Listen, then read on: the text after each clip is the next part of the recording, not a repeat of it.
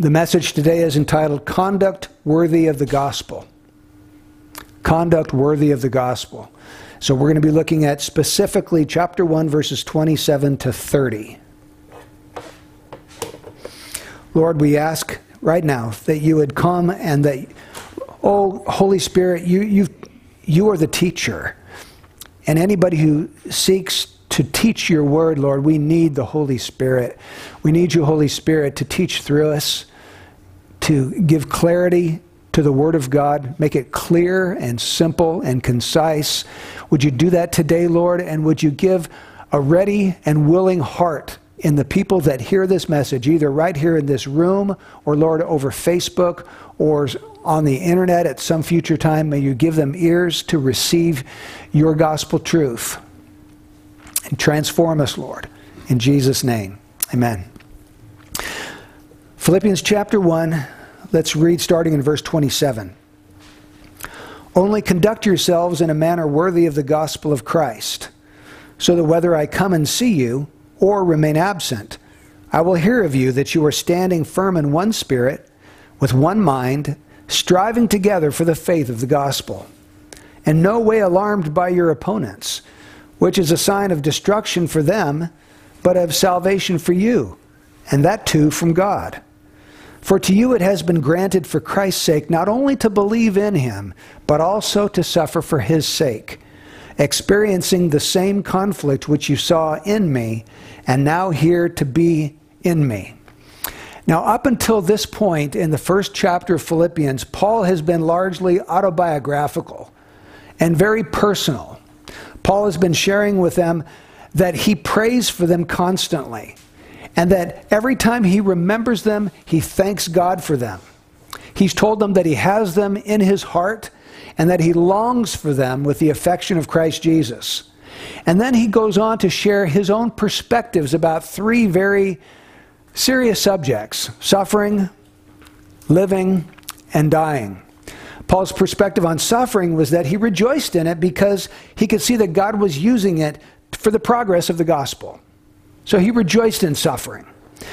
In living, his perspective was that life should be lived to exalt Jesus Christ and to serve his church.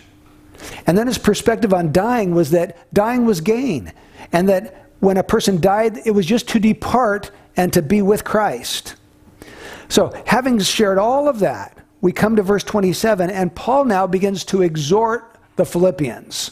He shared about his own life, his own perspectives, his love for them, his prayer for them. Now he's going to begin to exhort them. And what he's exhorting them to do is to live out their Christian lives worthy of the gospel of Jesus Christ. Now, it's really important for us to see that Paul is not just urging them to live out their Christian lives as isolated individuals. He's urging them to live out their lives in community. In fact, as you read through this section, you're going to get a communal flavor that permeates through this whole passage. At the end of verse 27, he says, with one mind striving together. Not alone. You are to be striving together for the faith of the gospel. And he also says in the earlier part of verse 27 that we are to do this in one spirit with one mind. In other words, we're to do it in unity. Well, you can't do something in unity if you're isolated all off by yourself. He's talking about the church coming together to advance the cause of Jesus Christ and his gospel in the world. So here's the question. How do the Philippians live lives worthy of the gospel, and how do they do it together? And we could ask ourselves the same question. How do the people of the bridge live lives worthy of the gospel, and how do we do it together? That's the question that we need to be asking the text, and we need to see how Paul answers that. Now, don't miss this little word at the beginning of verse 27. Do you see it? My Bible says only. Is that what your Bible says? You guys aren't looking at your Bibles. Well, it does say it. It says only. Conduct yourselves worthy of the gospel. What does he mean by only? Well, I believe what he means when he says only is he means something like above all, conduct yourselves worthy of the gospel. Or only one thing concerns me. Live your life worthy of the gospel. Or the most important thing is that you would live your life worthy of the gospel. Or something like, above all else, live your lives worthy of the gospel. So in other words, what Paul is about to say is of crucial importance for the church. This isn't a subsidiary message or truth that he's going to bring out. This is of the heart and soul of the Christian life. It's extremely important. And that little word only tells us that. The next thing I want you to notice is the word gospel here in verse 27. He mentions it twice. Only conduct yourselves in a manner worthy of the gospel of Christ. And he ends by saying, with one mind striving together for the faith of the gospel. So whatever else Paul has to teach us in these verses, it relates to and is surrounded by the gospel of Jesus Christ. And interestingly, the gospel is never far from Paul's mind. You can see that as you just go through the book of Philippians. And you notice how many times he references it. Like back in chapter 1, verse 5, he says, in view of your participation in the gospel from the first day until now. Or verse 7, for it's only right for me to feel this way about you all because I have you in my heart, since both in my imprisonment and in the defense and confirmation of the gospel, you all are partakers of grace with me. Or verse 12, now I want you to know, brethren, that my circumstances have turned out for the greater progress of the gospel. Or verse 16, the latter do it out of love, knowing that I am appointed for the defense of the gospel. So over and over and over, Paul's talking about the gospel. It's never far from his thinking. In fact, it's the center point of all Paul's world is Jesus Christ, who is the gospel. So let's just take note of that. The gospel is the good news concerning the saving work of Jesus Christ. It's the good news about the saving work of Jesus Christ. It includes the historical facts of his death, burial, and resurrection. It includes the truth of his substitutionary atoning work to pay for our sin and to grant us everlasting life. If you took this Bible, you know, we used to joke about you could take a loaf of white Wonder Bread and you could boil it down to about a piece this big. Well, if you take this Bible and boil it down to its irreducible minimum, you have the gospel. It is the centerpiece of everything else of this Bible.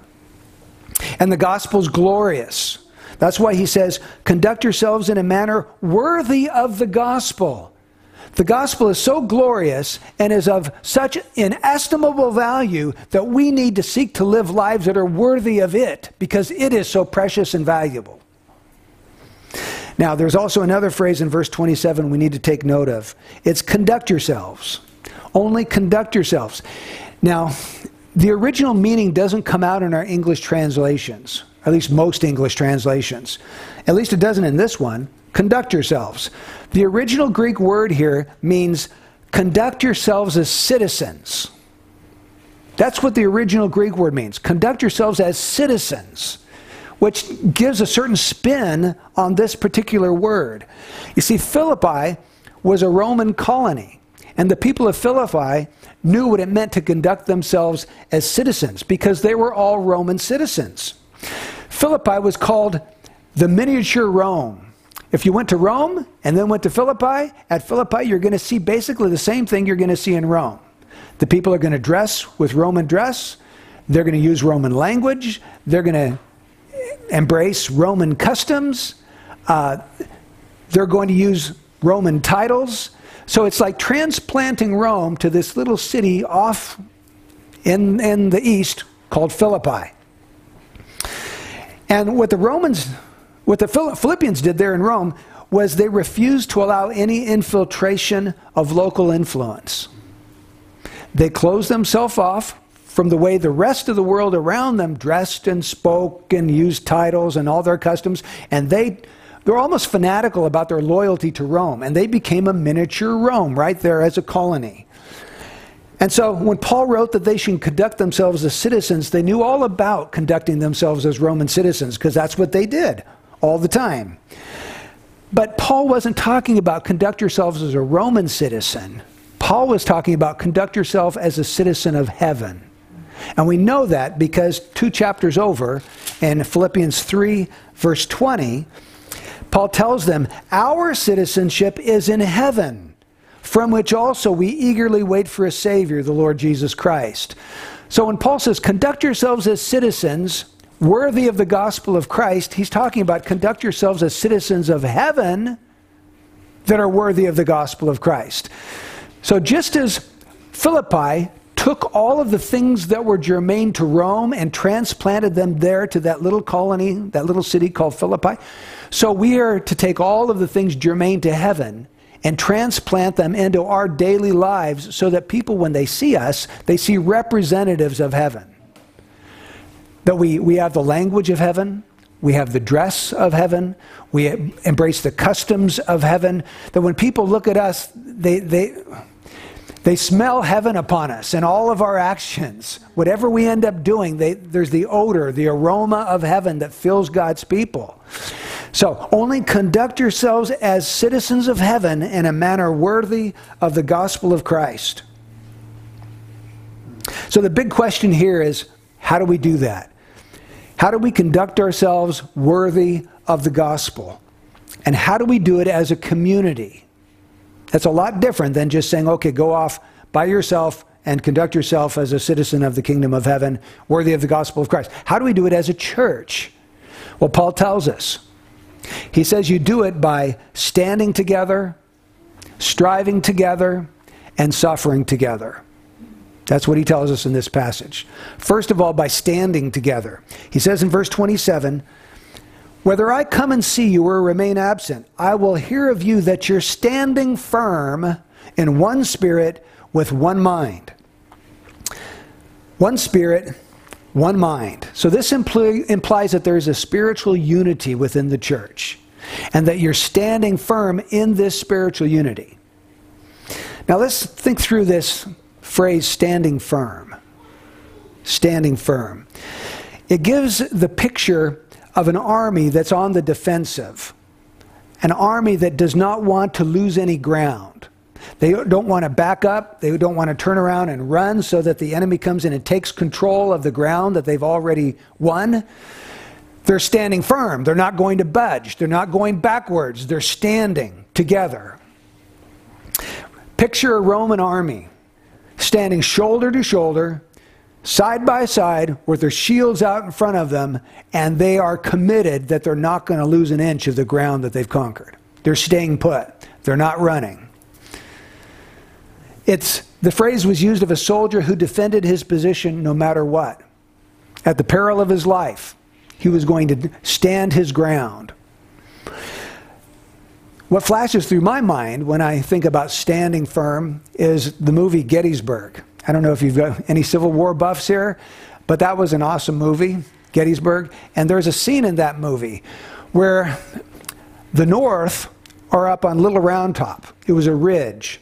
And the Confederates were trying to take the ridge. They were trying to go up the side of this hill to take that ridge. And they knew if they got the ridge, they could sweep down that ridge. And it's very possible that they could have routed the Northern Army. And if that were to happen, today we would have two nations, not one. We'd have North United States and South United States, or something like that.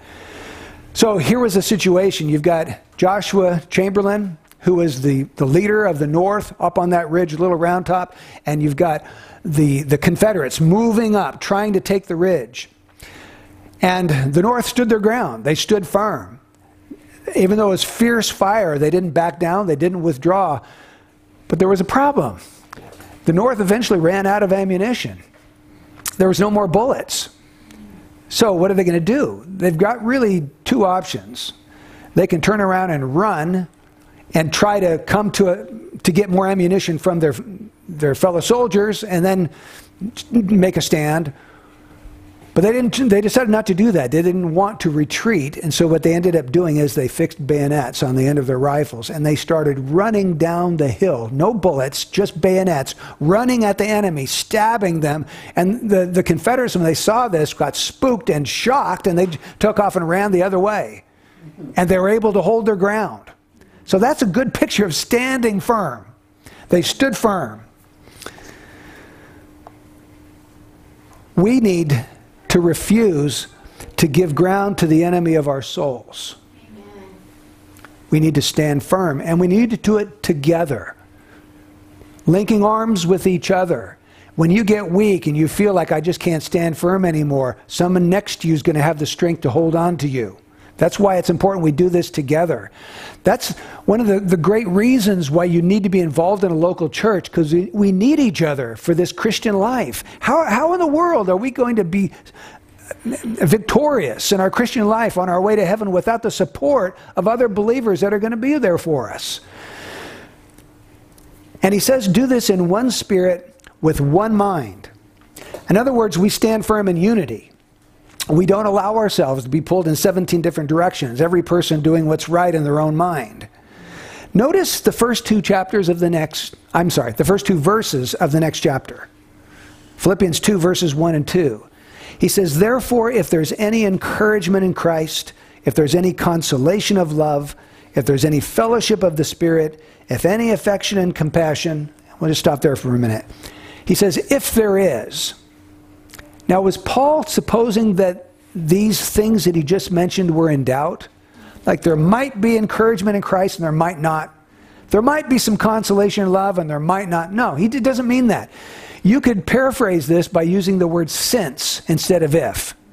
Therefore, since there is encouragement in Christ, since there is comfort that comes from love, since there is fellowship that we share in the Spirit, since there is affection between the brothers and compassion for one another, because of all that, make my joy complete. What will be the result when we take advantage of these 5 great spiritual resources that we have in Christ? Encouragement, consolation, fellowship, affection, and compassion within the community of the church. When we really take advantage and display those resources that we have in Christ, the result is verse 2. Make my joy complete by being of the same mind, maintaining the same love, united in spirit, intent on one purpose. In other words, the unity that he describes in verse 27 is elaborated on and unpacked here in chapter 2, verse 2. Same mind, we had that back in 127. Maintaining the same love, united in spirit. He talks about standing firm in one spirit in 127. And then notice how he ends chapter 2, verse 2. Intent on one purpose.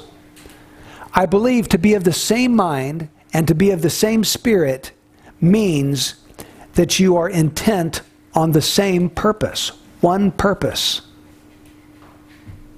If we here at the Bridge are of the same mind and are of the same spirit, we're going to have the same purpose.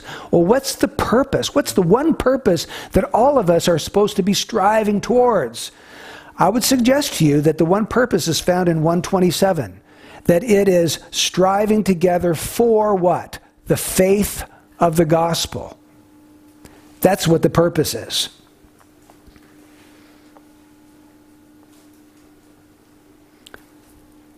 So the bottom line is that the church needs to stand together, to stand firm.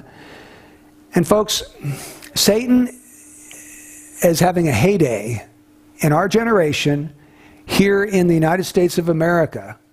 He's having a heyday.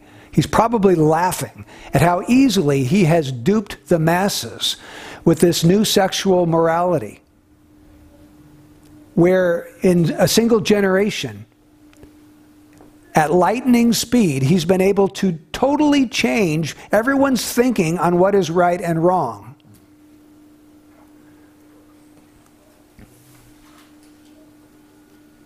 But we need to stand firm together as a church against the advances of Satan.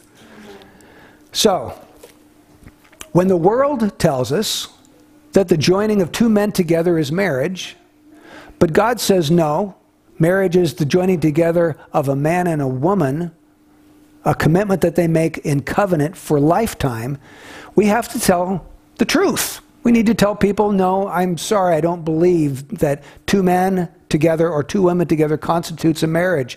God does not constitute that a marriage, and my first loyalty is to God, not to this present world. So no, I don't believe that is the case. Amen. Or when a person decides they're just going to change their gender. If they're a girl and now they're going to become a boy.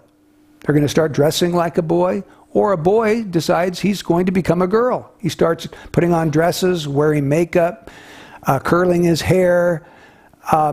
He may even go so far as to have a sex reassignment surgery to try to make his body look like a girl.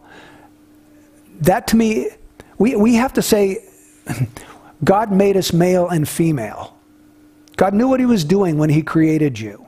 He didn't make a mistake and make you the wrong gender. We are rebelling against God's creation mandate when we try to change the very identity that he gave you. So we need to stand firm against the pull and the tug of the world that's trying to get everybody on their agenda to believe the way they do. Or what about just something as simple as two people having sex together before their marriage, before they're married? I was shocked. I read this statistic yesterday. One study said that among adults ages 18 to 44, 59% have lived with an unmarried partner at some point in their lives. And only 50% have ever been married. Meaning that more people today are living with each other than getting married. Now that just blows my mind. But that's the state of our current generation. More people have sex outside of marriage than they do inside of marriage. That's the current lightning speed descent of our current moral generation. And when we say these kinds of things to the world, that no, I don't believe that. I don't believe that this is right. I don't believe that that's right. I believe that this is right because that's what God says. You're going to be threatened. You're going to be intimidated. At least the world is going to try to intimidate you to fall into line, to fall into lockstep with them. It'll do everything it can to make us withdraw from the truth and to get us to shut up.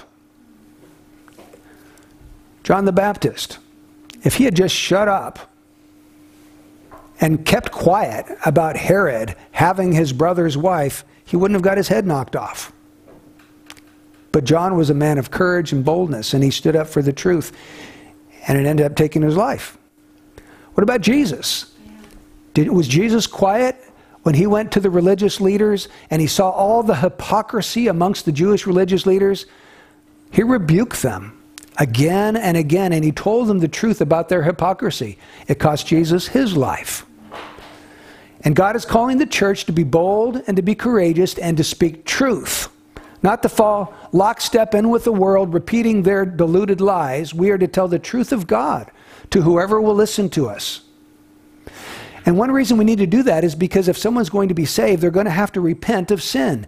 And most of the sins they're committing are the ones that have been accepted by almost everybody. They need to be told that's not acceptable with God. If you're going to become a Christian, you're going to have to turn from these particular sins, and you're going to have to come to Jesus Christ for cleansing and for eternal life.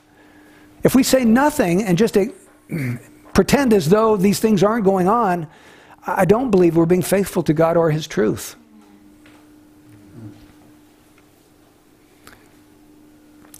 So we need to stand firm together. That's how we conduct ourselves worthy of the gospel of Christ. Number two, we need to strive together. Strive together. Standing firm reminds us of soldiers in battle, but striving together reminds us of athletes in a fierce competition, because the Greek word for striving together is sunathleo. Sunathleo. Athleo is the Greek word from which we get the word athlete or athletics. So it's an athletic competition. The prefix sun, S-U-N, means with or together. So this means to compete in this athletic competition together. It's to strive with every fiber of your being to win whatever the competition happens to be, and you do it together. So think the 11 men on the field in the Super Bowl seeking to advance the ball through the goal line so they can win that game. So think that. Or think the runners in a relay race who are working together to win the race. Or the 8 rowers on the boat striving together towards the finish line. Think of the church as being a team, and there's a game to be played and a game to be won, and we're working in fierce competition together to win that goal. In standing firm, you see soldiers in a defensive position, refusing to give ground, but in striving together, we see athletes in an offensive position, seeking to gain ground and to win that competition.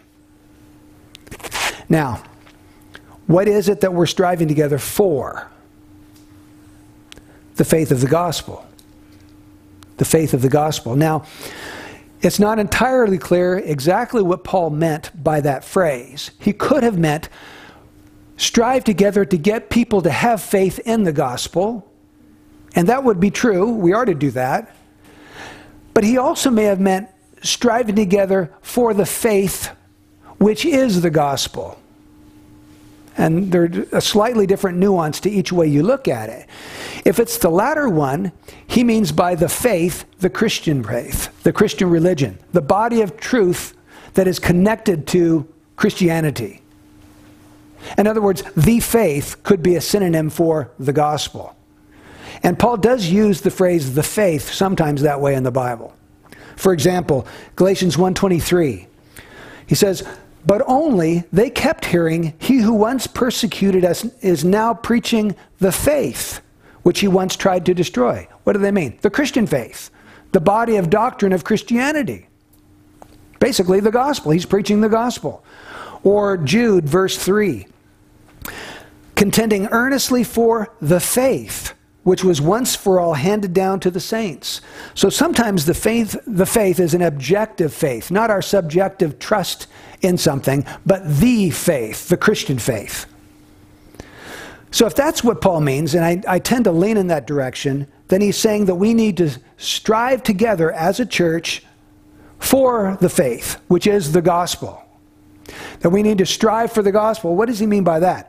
I believe he means that we are to strive to proclaim the gospel, to defend the gospel, and to confirm the gospel. To proclaim, confirm, and defend the gospel. And that would tell us that the reason, at least one of the reasons the church exists, is for the gospel. That's why we're here. God has us here in this world on behalf of his gospel, to proclaim it, to defend it, and to confirm it. And so our purpose, our mission here at the Bridge, is to strive to defend, confirm, and proclaim the gospel so that all people will hear it and God's elect will believe it and be saved by it. And I don't want you to miss this. Paul is calling the whole church to do its part to strive for the faith of the gospel. He isn't saying, you evangelists out there, you need to strive together for the faith of the gospel. Or you overseers and deacons, you guys need to be striving together. No, he's writing to the whole church. And he's saying, all of you, you need to be striving together for the faith of the gospel. In other words, you can't exempt yourself from this exhortation and say, well, I'll leave that to somebody else because they've got the gift of evangelism. I don't. No, it's your responsibility as a child of God to do something to advance the gospel while you're living on this earth. So the whole church is called to do it. But the thing we also need to understand is that this does not mean uniformity in the way we advance the gospel. In other words, if someone loves street preaching and feels God has called them to do street preaching, it doesn't mean that every other Christian has to advance the gospel through street preaching. There are many different ways that we can make advances in the gospel. One person might intentionally develop friendships with their neighbors or their coworkers, take them to lunch, and then share the most important thing in their life with them.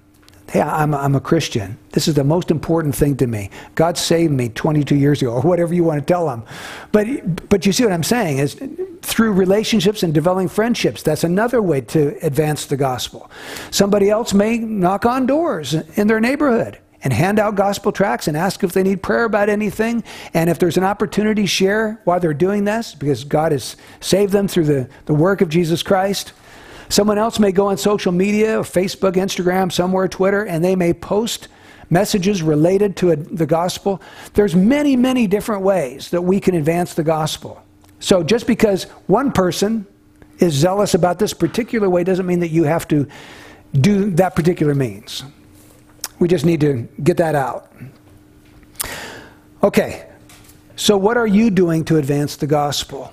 How are you striving together for the faith, which is the gospel? Think about that for just a minute. What are you doing in your daily life? If you can't think of anything, then it's time to change that. It's time to take stock. Today, this morning, start asking the Lord, throw up a prayer right now, even as I'm talking. Lord, show me what you want me to do to advance the gospel. Because it's sinful for us to do nothing at all. We ought not do nothing at all and pretend like God is pleased with our lives. That's one of the reasons he's left us here until we get to heaven. So I want to call you to get involved together to advance the gospel here in the Sacramento area, to do something. And that's why I was mentioning before the sermon today that I'll be reaching out and asking who's willing, who's interested, who would like to get together and to try to do something to see the beautiful, glorious gospel of Jesus Christ go forth. But then thirdly, how do we live lives worthy of the gospel? By suffering together. And that comes out in verses 28 to 30. He says, "In no way alarmed by your opponents, which is a sign of destruction for them, but of salvation for you, and that too from God. For to you it has been granted for Christ's sake not only to believe in him, but also to suffer for his sake, experiencing the same conflict which you saw in me, and now here to be in me." Now, look at the three words that tell us what this paragraph is about. Verse 28, he talks about opponents. Verse 29, he mentions the word suffer for Christ's sake. Verse 30, he talks about conflict. Opponents, suffer, and conflict. This tells us that the normal Christian life, when we are striving together for the faith of the gospel, is going to have this negative fallout, and that is the world's not going to like what we're doing. We're going to have pushback by the world. People, some will be offended by it. Some will hate the truth that you're communicating. I've just had a flashback to a time when I was pastoring a church in the Bay Area, and we had paid hundreds of dollars to put an ad in the local newspaper. And I had written out a gospel message, and we put it in the newspaper. And it wasn't your Jesus loves you and has a wonderful plan for your life type of gospel message. It was truthful. We talked about sin, we talked about judgment, we talked about hell, we talked about the cross, we talked about forgiveness and eternal life. And I got this really angry voicemail on the church phone one day. This guy was so mad and angry that I had put that message in the newspaper. Well, that's to be expected, isn't it? Do not marvel, brethren, if the world hates you. If we marvel about it, we shouldn't. We shouldn't be surprised. We shouldn't be shocked. The world hated Jesus. It crucified him. If you are faithful to your Lord, you're going to find some opponents. You're going to find suffering. You're going to find conflict. In fact, in verse 28, he says, "In no way alarmed." That Greek word for alarmed was used of a startled horse reared in fright. So picture a horse startled and rearing up. Most translations, instead of using the word alarmed, use the word frightened. In no way frightened by your opponents. Our opponents could easily frighten us by their threats or their intimidations. But Paul says we should not be alarmed. We should not be frightened by them. And he goes on to say, when we are not alarmed by our opponents, this is a sign of destruction for them, but of salvation for you, and that too from God. So, hear this. Your fearless commitment to the gospel, even when you're being opposed, is a sign. It's a sign. And that sign says something, just like a stop sign communicates something. When you are fearless in the face of persecution, you yourself have become a sign to the world, and the sign says something. The sign says that I'm saved, and that you who are opposing the message that I'm bringing are lost and will be destroyed. Because that's what he says in verse 28. It's a sign of destruction for them, but of salvation for you. So when there is this fearless commitment to the gospel in spite of your opponents and the conflict and the suffering you face, God is holding up a sign. The sign says, this person over here, they're saved. And you who are opposing this message, which is true, you're going to be destroyed. And he says here, and that too from God. Both this fearlessness comes from God, and the salvation comes from God. We don't originate either one. God gives us this fearless commitment to the gospel, and God gives us salvation. And notice that when God is building this sign, he does it by giving two different gifts. He wants people to see a sign, but in order to hold up this sign to the world, he has to give two gifts. The first gift is faith. The second gift is suffering. That comes out for you in verse 29. For to you it has been granted. That word means given. Here's your gift. And this gift is for Christ's sake, not only to believe in him, faith, but also to suffer for his sake. Two gifts, faith and suffering. Now, why would God give those two gifts in order to hold up this sign that says these people are saved and these people will be destroyed? Well, think about it this way.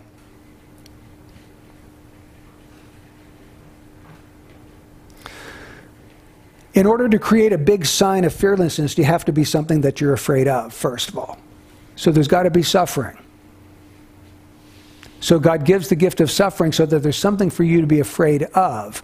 But then he gives you faith so that you're not afraid of it. You overcome that fear, and you're not alarmed by your opponents because of your faith in the Lord Jesus Christ. So he gives the gift of suffering, which gives the potential for fear, and then he gives faith so that you overcome that fear and you present yourself as fearless in the face of your persecutors. And then he says in verse 30, experiencing the same conflict which you saw in me and now here to be in me. In other words, don't think that you're going through this alone. I'm going through it too. I've been going through it, Paul could have said, for a long, long time. I'm experiencing it even now. I'm chained to a Roman soldier as I'm writing this letter to you. But I'm not afraid. God has given me the gift of suffering, and I'm experiencing that suffering even now. But he's also given me the gift of faith. And with that gift of faith, I'm bearing a bold testimony to the preciousness of Jesus Christ. That comes out for us in verse 20. According to my earnest expectation and hope that I will not be put to shame in anything, but that with all boldness, Christ will even now as always be exalted in my body, whether by life or by death. Now, Paul knew that he could lose his life for his testimony to Jesus Christ. He eventually did. Not at this particular time, but it was possible that he could have. But he also knew that if he was killed for the cause of Christ, that he was going to depart and to be with Christ, which was very much better. So what do you do for a guy like that? How do you I mean, there's nothing you can do to win a guy who's not afraid of persecution and he's not afraid of death, because death means his coronation, that he's going to be ushered into the very presence of Jesus Christ. There's nothing you can do to hold a guy like that down. They're unstoppable. And Paul is referring to his experience to give encouragement to them to follow in his steps. You guys, don't be afraid. Don't be alarmed of your opponents. I'm facing the same thing, but God has given me the gift of suffering and of faith to overcome my fear.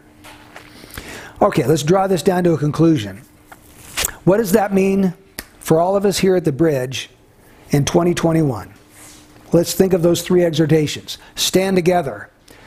The gospel is so glorious that we should unite around it. We should stand firm, united as a church. And so let's make a firm resolve this morning that we are not going to capitulate to the changing morals of the world. The Word of God stands forever. It doesn't change from one generation to the next. Something that was right 4,000 years ago is still right today. Something that was wrong 4,000 years ago is still wrong today. We are not safe if we listen to the world and start basing our beliefs and our opinions on what the world tells us, because the world goes up and it goes down and it changes from one generation to the next. And right now it's changing at lightning speed. It's frightening to see how fast things have changed. You just go back 20 years and we lived in a different world 20 years ago. Our standard for truth is not the changing morals of this present world. It's the unchanging bedrock of truth that we find in the Holy Scriptures. So we've got to be rooted and grounded in the Word of God. And come what may, this is what we believe, because this is what God has said.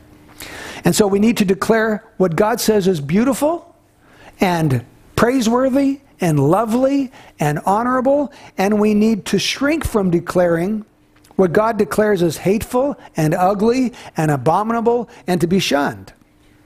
We need a moral backbone of steel. We're going to need that if we are going to be faithful to the Lord in the days in which we live. We're going to need a moral backbone of steel. And if we can learn anything from history, we learn that over time, mainline denominations have slowly but surely downgraded. They started off so faithful to the Lord, so full of evangelistic zeal, so committed to the Scriptures. But over the years, 100 years, 200 years, you find them declining to where they barely even resemble where they started at. I'm thinking of denominations like the Methodists, the Lutherans, some branches of the Presbyterian Church, the Episcopalians. Started off great as a new move of God. And slowly but surely, Satan has worked, and you look at them now and you wonder, can that even be the same denomination that started off? Many of them deny essential truth, like the virgin birth of Jesus Christ, or the miracles of Jesus, or his bodily resurrection, or the atoning work of Jesus Christ on the cross. Many of them deny that the Bible is fully inspired and is the Word of God. And it's not just what they believe, but also what they allow, the kind of lifestyle that is permitted. Many of them now ordain women to the pastorate, and they ordain gays to the pastorate. And they don't blink while they do it, even though the Bible forbids that kind of thing. So we need to stand firm together. We also need to strive together. The gospel is so glorious that we should strive to advance it. Are we doing it? Are we striving to advance it? What is the primary mission that God has given to his church? I don't think it's really that hard to figure this out, because if you go to the last chapter of Matthew, the last chapter of Mark, the last chapter of Luke, the last chapter of John, and the first chapter of Acts, you're going to see Jesus telling us what the mission of the church is, and it's pretty clear. Matthew 28:19, go and make disciples of all the nations, teaching them to observe everything I've commanded you. Mark 16:15, go into all the world and preach the gospel to all creation. Luke 24:47, preach repentance for forgiveness of sins. It will be proclaimed in his name to all the nations. John 20, verse 23, if you forgive the sins of any, their sins have been forgiven. If you retain the sins of any, they have been retained. Acts 1:8, but you will receive power when the Holy Spirit has come upon you, and you shall be my witnesses, both in Jerusalem and in all Judea and Samaria, and even to the remotest part of the earth. So before Jesus ascended to heaven, he left certain words ringing in his disciples' ears. And he said it over and over and over in different ways. And basically he's telling them, I'm leaving you here and you've got a job to do. You're to be my witnesses. You're to preach repentance. You're to preach the gospel. You're to make disciples. And he says it over and over and over. So it is to our peril if we ignore that because we don't like to do what Jesus told us to do and just hope that the Lord will tell us, well done, good and faithful servant, in spite of the fact that we've ignored his commands. So the primary mission of the church has to do with the gospel. Confirming the gospel with holy lives, making the gospel beautiful by the way you live, defending the gospel through apologetics, which means giving reasons for the hope that lies within you, giving rational, reasoned answers for the gospel, showing people that the gospel is rooted in historical fact. It's not some fable or fairy tale or legend. It has to do with historical fact. And then proclaiming the gospel by telling people what it is, giving out gospel literature, giving out tracts. So let's strive together. And thirdly, suffer together.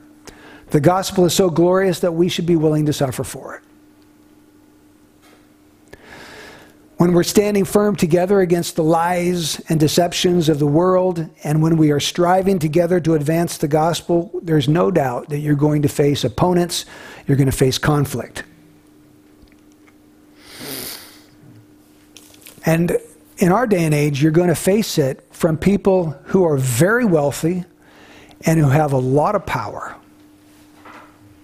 And it could come to the point where, well, I'm sure it will come to the point where those who are faithful to God are going to be persecuted because we will not compromise with lies, with delusions.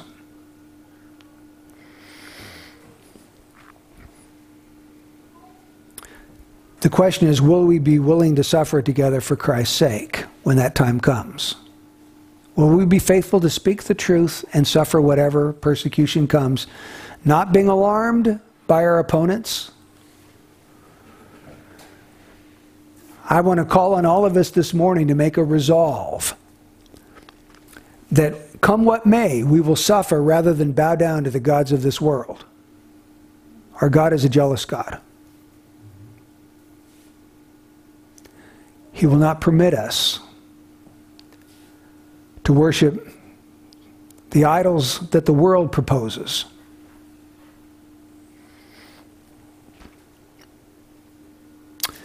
So what I take away from our passage today is that God is calling us to stand together, to strive together, and to suffer together. And to do it together, supporting each other in all three of those things. Let's pray. Lord, we're going to need your help to be faithful. We feel it in our bones, Lord. But you are faithful. And you will give us what we need in the moment that we need it. We pray that you would build a moral backbone of steel within each of your children, Lord. A resolve that we will not compromise, give up truth for falsehood, and that we will tell the people of this world the truth, that they might be saved. We pray that you'd help us in this, Lord. May we not shirk. May your Spirit in us rise up within us and give us a fearless commitment to Christ and his gospel. In Jesus' name, amen.